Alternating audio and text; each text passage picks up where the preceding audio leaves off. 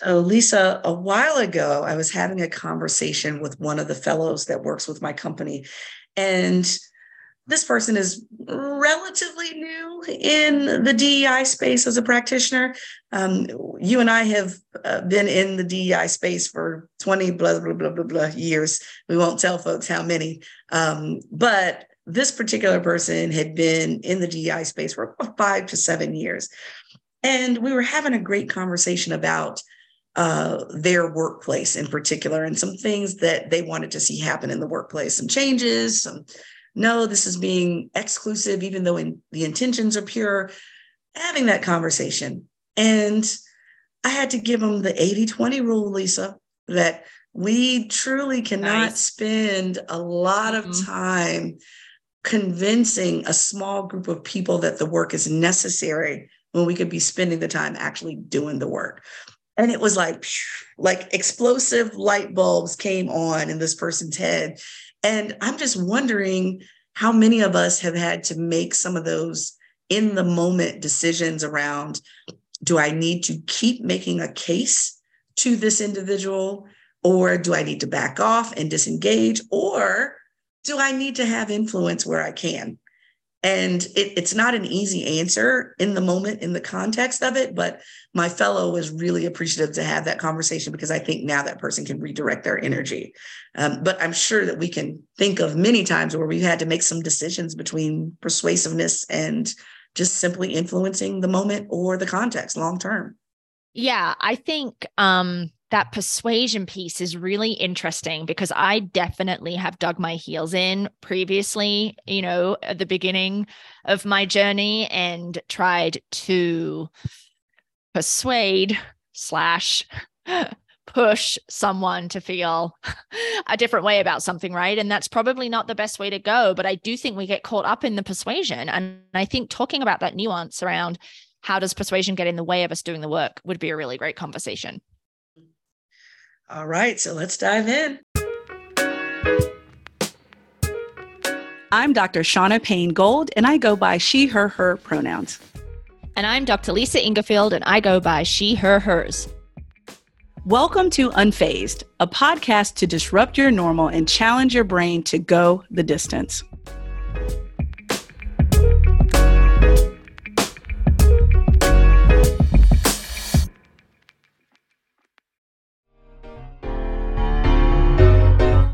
Whether you run, ride, hike, or swim, you understand what it means to push harder, reach farther, and go the extra mile.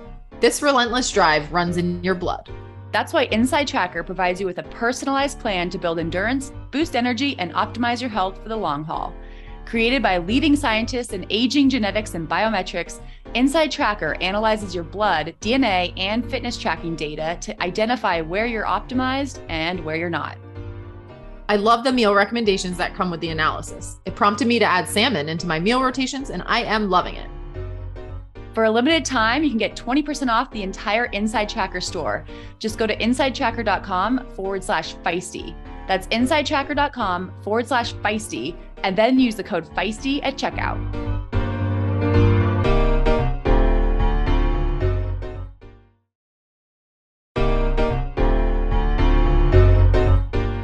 Whether you're competing in a triathlon or swimming to challenge yourself, Orca has fit-for-purpose swimwear designed to meet your needs.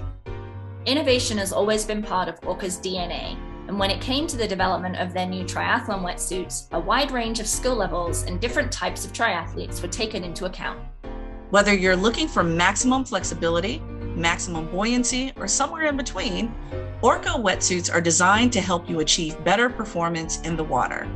It is performance made simple. For 15% off all items at orca.com, use the code IRONWOMEN15.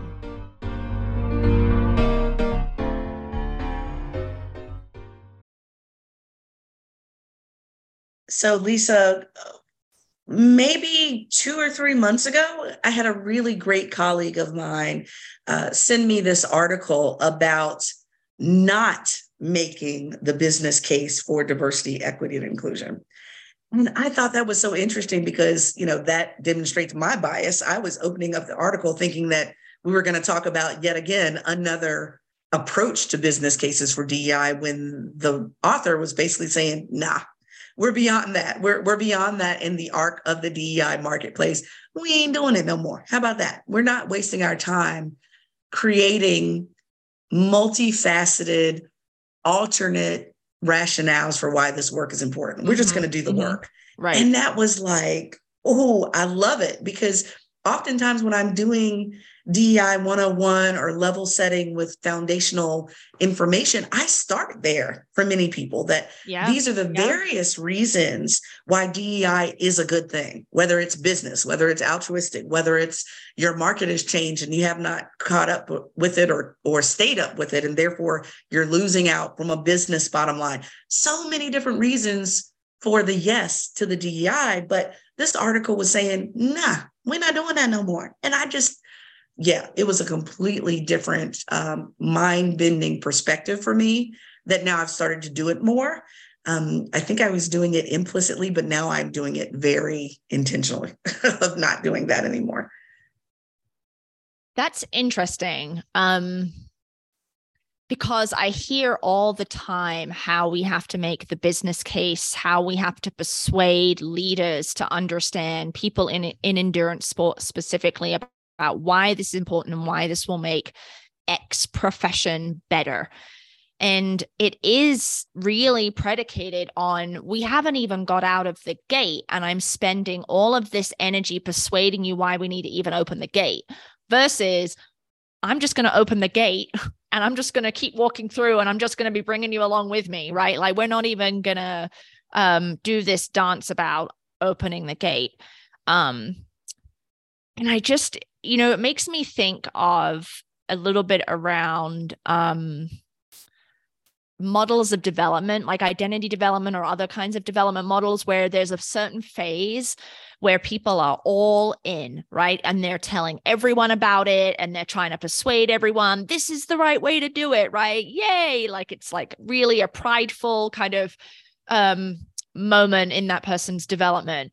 And I think there's a little bit of an echo there with DEI work, in terms of like, we are like getting in there and we are trying to persuade someone or an organization or a profession or an industry that this is what needs to happen, right? Yay, rah, rah, rah, right? And we are so in it. We spend all of our energy in that persuasion place, and nothing ultimately gets done because there's always a rebuttal as to why it takes too much time. It's too hard. Things aren't going to change, right? And it's so easy to get trapped there. Absolutely. It's like this, it's almost like this purgatory, if you will, for my theological people and non-theological people. You know what I'm speaking of. It's kind of that in between. Lisa, it's like being at a race and being stuck in transition. It's like, you need to be moving forward, but you're not. You're just puttering around in transition, trying to figure out, what's next and get everyone to go along with you in a particular direction. And that's not how this works. And, the article that spoke to not making the business case for diversity compared it to other values that are not persuasive or not woven in through a persuasive perspective. So, for example, you don't see people running down the street talking about, I need to make a business case for innovation or integrity or being resilient in a workplace or, more solutions to new challenges. You don't have people making a rationale for it. They just do it. And so that's why I appreciate this approach of saying, this is now such a fundamental piece of everyone's work and approach that we're no longer going to make a case for it, because making the case in and of itself takes away the credibility. Yeah. So you're just operating from that immediate assumption that it's integrated. It's important. And we're just going to move from that place, right? So you're starting at 1 versus starting at 0, I suppose. Yes. I think that a lot of DEI advocates do operate from zero, right? Kind of like that starting point, but they're also so invested that it's frustrating when people don't share that same level of investment. So they're just kind of, we've talked about throwing spaghetti at a wall before. We've talked about energy vampires, right? So we're just getting through persuasion, right? Through persuasion is how I think we don't ever get off the starting blocks, and it's super, super draining and not very effective, right? Like I've definitely dug myself in and tried to persuade someone of a point, and it has not been successful, generally speaking. Yeah, absolutely. It is exhausting, and there will be some people that completely disavow what you're saying, disavow the logic. And I think what's most disturbing, especially the last, 10 years or so, whether in politics or otherwise here in the United States, is that it has become less about data and information and more about either the messenger and the credibility of the messenger. And that's what's really disheartening to me. So I remember, I'll have to look it up and find it, Lisa. This was quite a few years ago. I believe President Obama was in office still at the time. And there was a young man that was giving his valedictory speech at a high school that was an extremely conservative high school. And he quoted basically this language about how everyone should be treated in such a way that they have the same opportunities for the same outcomes, et cetera, et cetera.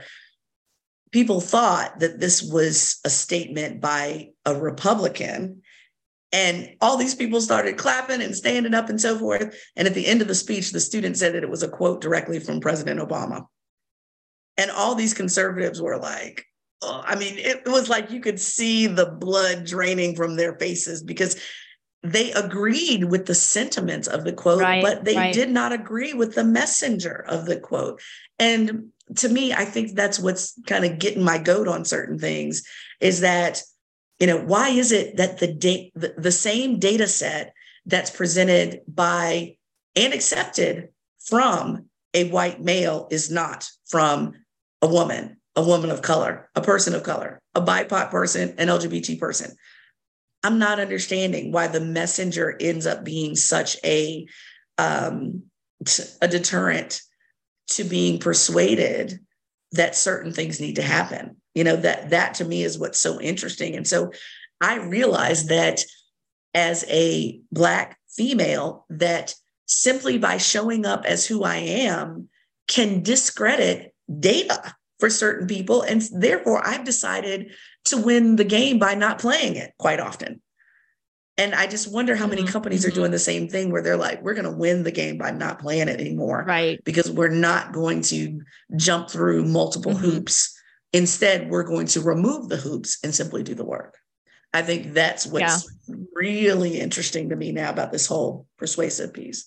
And it's likely people who experience more marginalization in our culture who spend more time persuading, right? Because they're already working from a place of deficit in terms of being like the messenger, like President Barack Obama, right? Because the content of what you're saying doesn't matter. It's who it's coming from. Therefore, you amp up the persuasive techniques as kind of a counter to that. But ultimately, that prevents you from doing the work. So I think that there is certainly perhaps an overarching message that persuading friends and family and helping them understand and seeing, the reasons for the benefit of DEI, et cetera, that is itself considered, quote unquote, the work. But what this article is saying, the conversation you had with your fellow and what we're talking about is that it's not actually the work, right? You haven't begun the work if you spend all your time spinning your wheels trying to persuade someone that you're credible or that there's a business case for DEI. Right, exactly. You haven't done the work. And if you spend that amount of time persuading, do you then have the energy and the focus for the work or the next step of the work? I'm not quite sure that's the case, that you have the energy to do so or take that next step. And I think what's really profound is that it's almost like a vicious cycle here. The very people that are most affected by not doing DEI work are the people that are doing the persuasion that are still at a deficit. And we just keep going round and round the mulberry bush on that, because it's the very people that are trying to persuade others are the people that are not winning, or at least, I don't want to say win, because it's not a win-loss. It's more progress. We're not progressing. And so it just seems quite ludicrous to me. Like if I am harmed in some physical way, God forbid, I don't sit there having a persuasive conversation with 911 saying, no, we really think you should come with the ambulance here. Like, really? No, they just show up because I've been harmed as a person. But we do that often with DEI, that we have to convince that someone's harmed before we can do the mending, the healing, the processing, the fixing. And that's where I'm like, this is exhausting. And I'm not interested in being exhausted from the persuasion. I'm interested in being exhausted from the actual work, not playing that game. So what are some tangible tips then? So, because it's so easy to get pulled into that point of persuasion where you encounter someone, you're doing education, or you're trying to advocate for a point at your club or your business or something, right? And you run into a resistance. So therefore, then you put on your persuasion hat and you're trying to persuade the crap out of the situation, which actually just creates delays. And maybe that was the intention in the first place, right, of the resistor. So what does that look like in practice, since we're just trying to say barrel past that and just keep moving, right? What do you think? That's a good question. I'm gonna do the cardinal sin here and answer the question with a question. I'm wondering, to do that, to move forward, I'm wondering if we also have to somewhat assume and or demonstrate that the dissenters may be in the minority in some cases, where, someone who is silent, that doesn't mean that they're not for the forward progress. It just simply means they may not have the knowledge yet, or they may not have the comfort level yet. And so I just don't want to make it seem as if only the squeaky wheel gets the oil. There may be one person that's been saying in your organization, well, why do we have to do this? Why can't we just race? Why can't we just train? I don't understand why we got to consider this, that, and the third. And then there's 20 other people in your group, your organization, or your business that thinks, yeah, DEI is important. I'm just not quite sure how to go about it. And so therefore, I haven't been as vocal, because I do think that volume plays a role in the persuasiveness. Like, how many organizations have we been a part of where, yes, you have one loud person, but again, it's just that one person. And you have other people that are have lesser voice, but they still have intention and passion for the work. I don't want us to get discouraged by what we think are the numbers when that may not be the case. So I'm just wondering what those number breakdowns are. Yeah, which comes back to the 80-20 rule, right? That we have talked about before, that we are so distracted by the loud people that are almost always in the minority, that all of the folks who are, moderately vocal or not vocal, not sharing, get left behind. And so if we assume that the larger group of people in the organization are actually on board and then just start moving in that direction, then those angry people, loud people, will probably just drop off, or they'll get on board, right? But my energy as a practitioner or as an advocate or as a friend isn't going to be like sunk into changing that one person's mind. Because some people just also, persuasion just doesn't work, right? Because it feels aggressive, or it feels like, therefore my opinion is not valued because you're constantly trying to persuade me to think something else. Right. So there is probably a benefit to bypassing that, in that then it doesn't give that person the opportunity to say, my opinion doesn't matter. Stop trying to persuade me of your point of view. Like, right? Yeah. Yeah. Well, and that's, this may be basic communication here, Lisa, is that I never understand the individuals that feel as if because you don't agree with them, that you don't understand them. You can fully understand someone and still not agree. In fact, you may disagree more because you understand the nuances with which you're disagreeing. So to me, I'm like, yeah, I think that's a basic communication point that crumbles oftentimes, is that, oh, you just don't understand. No, I do understand, and I still disagree. I've even explained to you what I heard, and you agreed that I agree. You agree that I understand. I just don't agree. And so I think, there are some basic communication things that give us the audacity to think Lisa is not intelligent enough to get my point, and that's the only reason why she disagrees with me. No, Lisa is highly intelligent, can break down her perspective and your perspective and still disagree with it. That's what attorneys do all the time in mock court, where they're assigned a case and they have to defend one side or the other in mock court, whether they agree with it or not. And so you can understand it while not agreeing with it. And I think that's one piece of the puzzle that maybe we can kind of advise folks on, is to remember that intelligence is not the issue. Oftentimes it's the agreement that makes you assume, or makes someone assume, that you're not listening and they're not being heard. And what they're saying is not being processed. And so disagreement and understanding can still exist in the same place. I think that could be one key thing. Yeah. I do think there is a lot of that, though, where someone isn't listening and isn't really hearing what someone is articulating. But I think perhaps the skill is to discern when the disagreement is a product of a lack of openness or a lack of listening versus, I understand your point, I just don't agree with it. Right. And I think that we don't do that enough. And then we just get pulled into this persuasion. So that's I think that's a really good distinction for us to think about. The other thing that you made me think about was, let's say I disagree with a particular issue, but the organization is moving in that direction anyway. Over time, as I move along with the organization and participate in whatever it is that they're doing, my opinions might shift just organically and naturally because of exposure, right?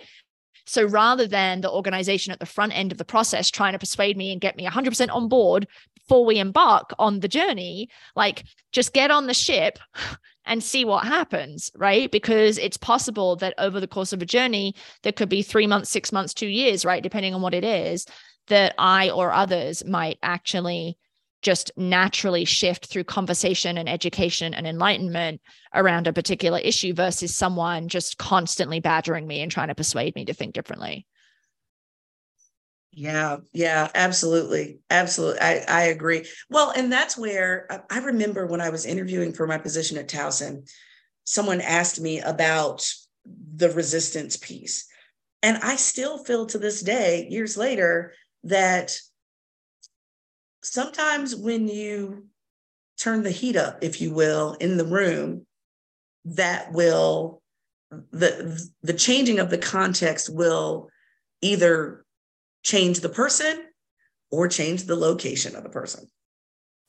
So if I've been trying to convince you, Lisa, that, look, you don't need that hoodie on, you don't need it on. I've been trying to tell you for years, you don't need the damn hoodie on.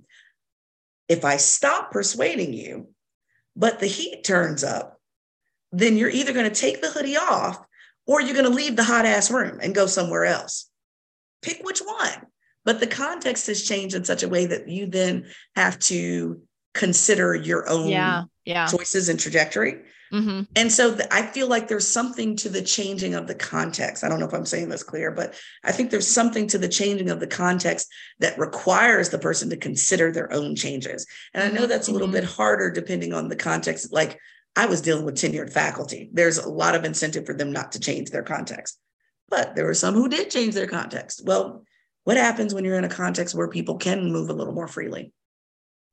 It's something to consider. Yeah, that's such a good example of the hoodie and like, I don't want to take it off. I'm not going to take it off, right? Stop trying to persuade me to take it off. And then, okay, well then the content, we're going on this journey and that journey involves turning up the heat, right? So I have to make a decision around whether I'm going to then turn off the heat because it benefits me to not turn off the heat, to take off the hoodie. That benefits me.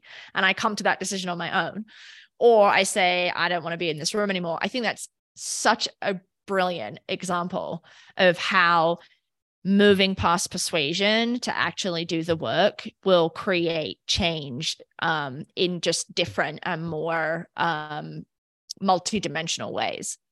Mm-hmm. Or they just gonna sit there and sweat, Lisa. They just gonna sit there and sweat and be uncomfortable by choice.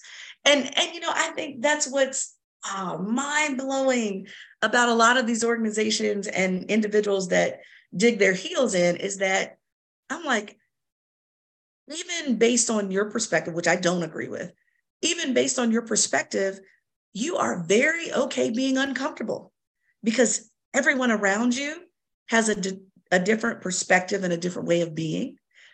The context has a different way of being. And you have decided that you want to stay and be a disruptor in a space where you don't share values anymore. Why? Why? Help me understand why.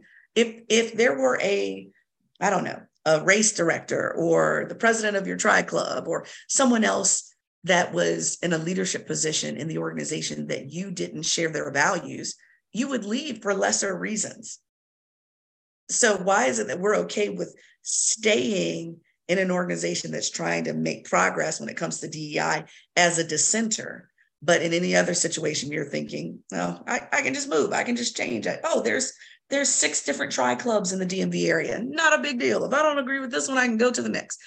We don't do that in other situations. And I wonder why that is. I think sometimes I don't want to just say it's being stubborn. Yes, there are some people who are stubborn, but there are other people that are digging their heels in for specific reasons. And I'm always straining to understand why the digging of the heels is so important to them. And that's different, trying to understand why they're digging their heels in versus trying to persuade them to undig themselves, right? Like they're two different things. Yes. Absolutely. Completely different things. And so, with that, what did my grandmother used to say all the time, hit dogs will holler. Meaning that, I know that's a violent statement, but go with me here, is that basically it's saying those that feel either guilt or an implicit role in something will be the ones who speak up first. So if I say, everyone in this room is using exclusive language rather than inclusive language. Well, the people who are doing their best to use inclusive language, they're going to be like, yeah, we hear you, and we're going to keep working on it. The one person that's pissed off about using he, she, they, them is going to be the one that speaks up because they feel personally challenged by a statement when it's like, why do we have to voice such resistance in such a way that makes it seem like it precludes us from doing the work? Mm-hmm. I'm not interested in engaging in that conversation. I'm interested in actually doing the work. So for the 80 other people in the room that want that inclusive language guide, I'm over here talking to them versus the person that's over there arguing with themselves about how they're doing such a great job. I'm just not interested in that argument. I'm not. Yeah, I do think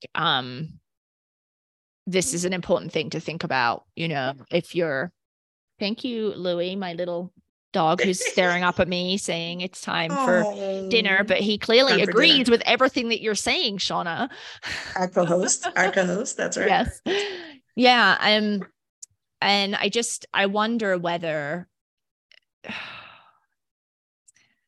I wonder whether we can even get ourselves out of this snafu that we find ourselves in with this persuasion, getting stuck with the people who are dug in, trying to change their mind.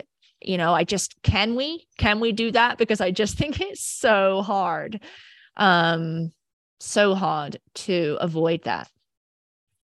Yeah, I don't know if, well, the one thing I do know, which circles back to our energy vampires conversation earlier, is just around the making the very hard yet prudent choices about who we think we should engage with and who we should not engage with. Because I think sometimes and Lisa, you let me know if you've ever felt this way, where I felt defeated because I chose to disengage with someone, not because I couldn't necessarily persuade them as far as the end result is concerned, but I think it's partially just US culture that you feel like you need to win an argument. But I also think too that it felt like defeat in the moment, because I knew that if this person was to change over time, it would be a seed that I had planted now that I may never see the fruit of. I may not, who knows? But I have to be in the long game of, maybe it's the long game of persuasion versus the in the moment persuasion that we're really feeding into. Yeah. I don't know.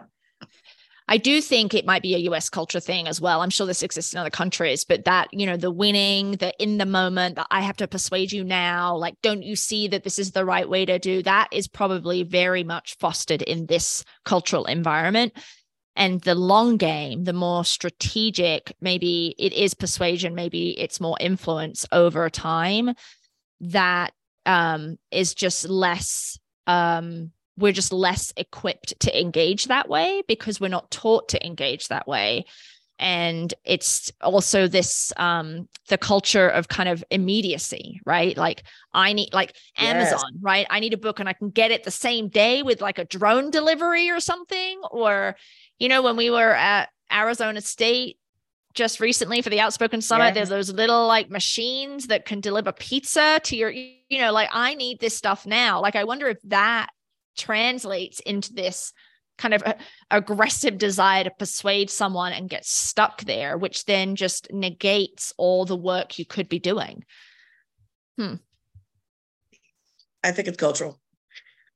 That's one thing I'm very convinced of, that it is cultural for sure. Definitely. Well, with this, I guess, Lisa, once again, we've come up with lots of thoughts and very few answers, but I will say my kind of stance is to be very prudent with short-term engagement, long-term engagement, or no engagement. I think that's where I land. Where do you land with things, Lisa, and how you're going to comport yourself? Because it's tough. I think I would say to myself and to others, if you find yourself kind of sliding into this, I need to persuade you, and maybe it's not, maybe it's not persuasion isn't how you're thinking about it, but like, I need to get this person on board to think about it, stop and say, and look around the room, I guess, the kind of like metaphorical room, right? Around like, who am I ignoring in this moment? Who could be actually on board and I'm just giving all my attention? I think that's something that I would encourage, and I'm going to try and do myself, I think. Yes. And those folks, Lisa, like we mentioned, may not be the most vocal people in the room. They have the most interest, but they may not be the loudest person that's beating their drum in the room. So I love that approach as well. All right. So are we ready to think about our hell yeah and our hell nah here? Yes, we are. Hell yeah. Hell no. Oh, well, Lisa, let me just tell you, I'm just going to name my home state can't get right, because it just can't get right on multiple levels. It can never get right. So I got a text message from a really close friend of mine.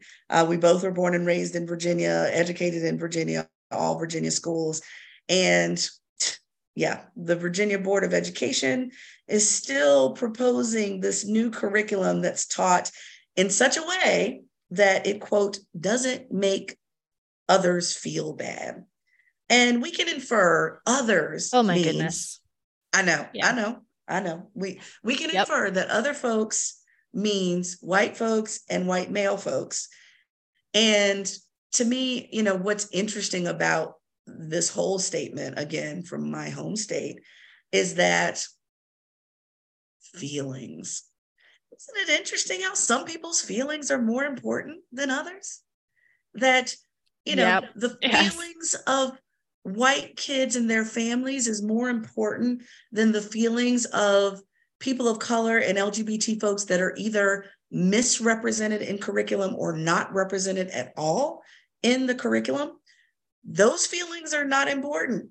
But little white kids that are, oh my God, my fourth great grandfather enslaved people and I feel bad about it now, is more important than I'm a little Black kid and I don't see myself in 400 pages of American history.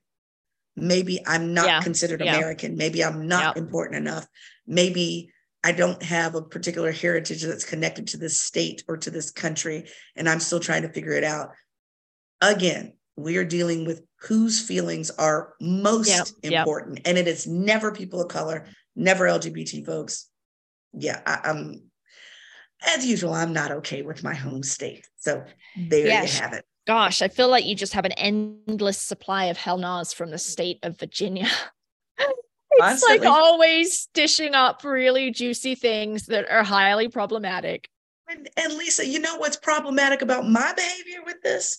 My behavior is problematic because I know you have siblings. I don't have blood siblings, but I can imagine.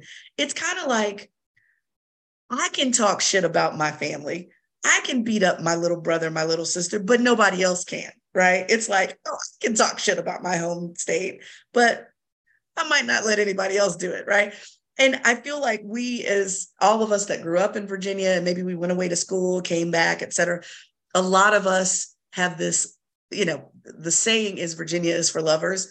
We have this love-hate relationship with the Commonwealth of Virginia because it holds such an important place in our experiences and our memories, but you can examine all the warts on it more closely because it's your home, And so anyway, love-hate relationship with my home state of Virginia. I'm 2 seconds away from running from governor, knowing that I would never be elected for one term because I would just tear shit up and start over.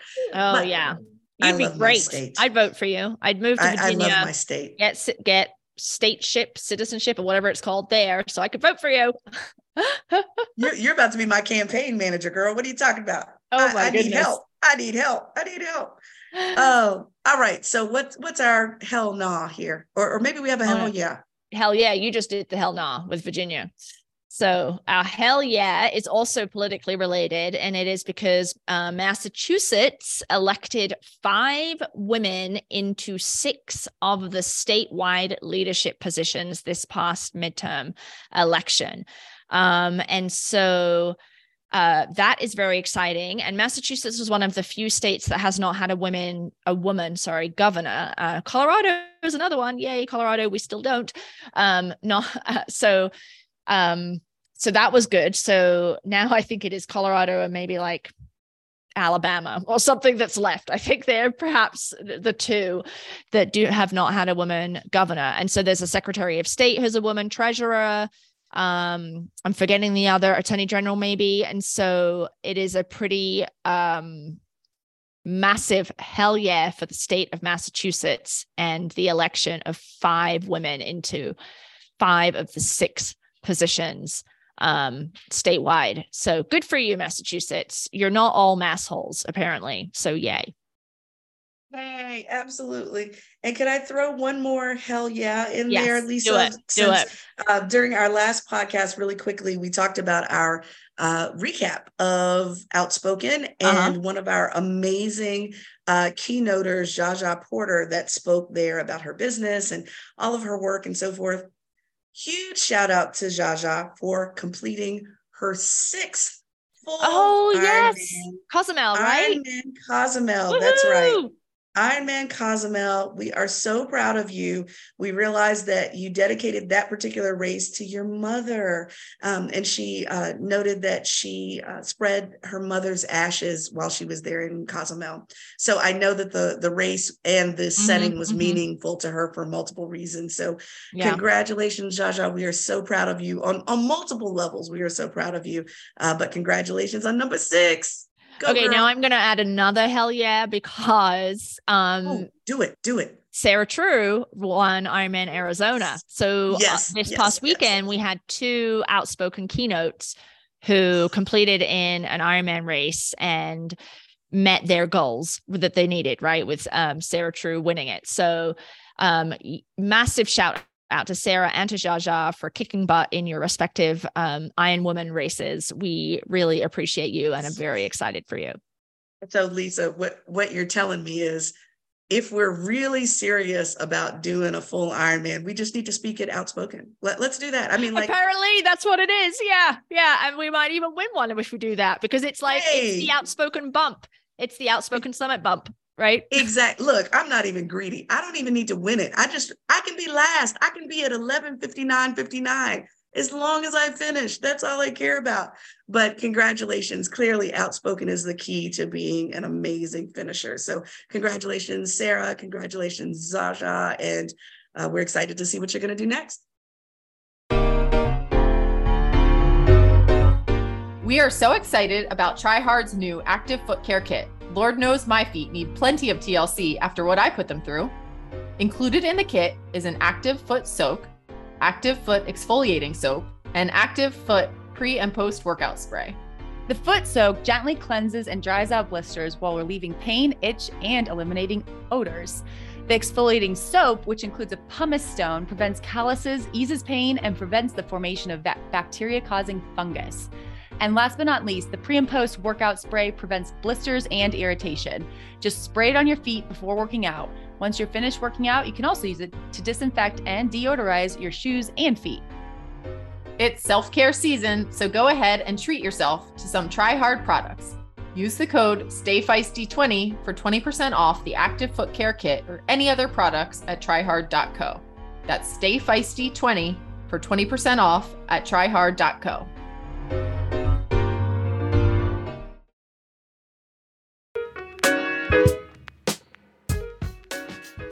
Unfazed, a podcast produced by Feisty Media and supported by the Outspoken Summit. Edited and produced by the fabulous Millie Perry. Email us at info@unfazedpodcast.com and find us on social media at Try to Defy, at Dr. Gold Speaks, or at Outspoken Women in Try. I'm Lisa. I'm Shauna. Thanks for listening. Stay unfazed, folks. See you next time.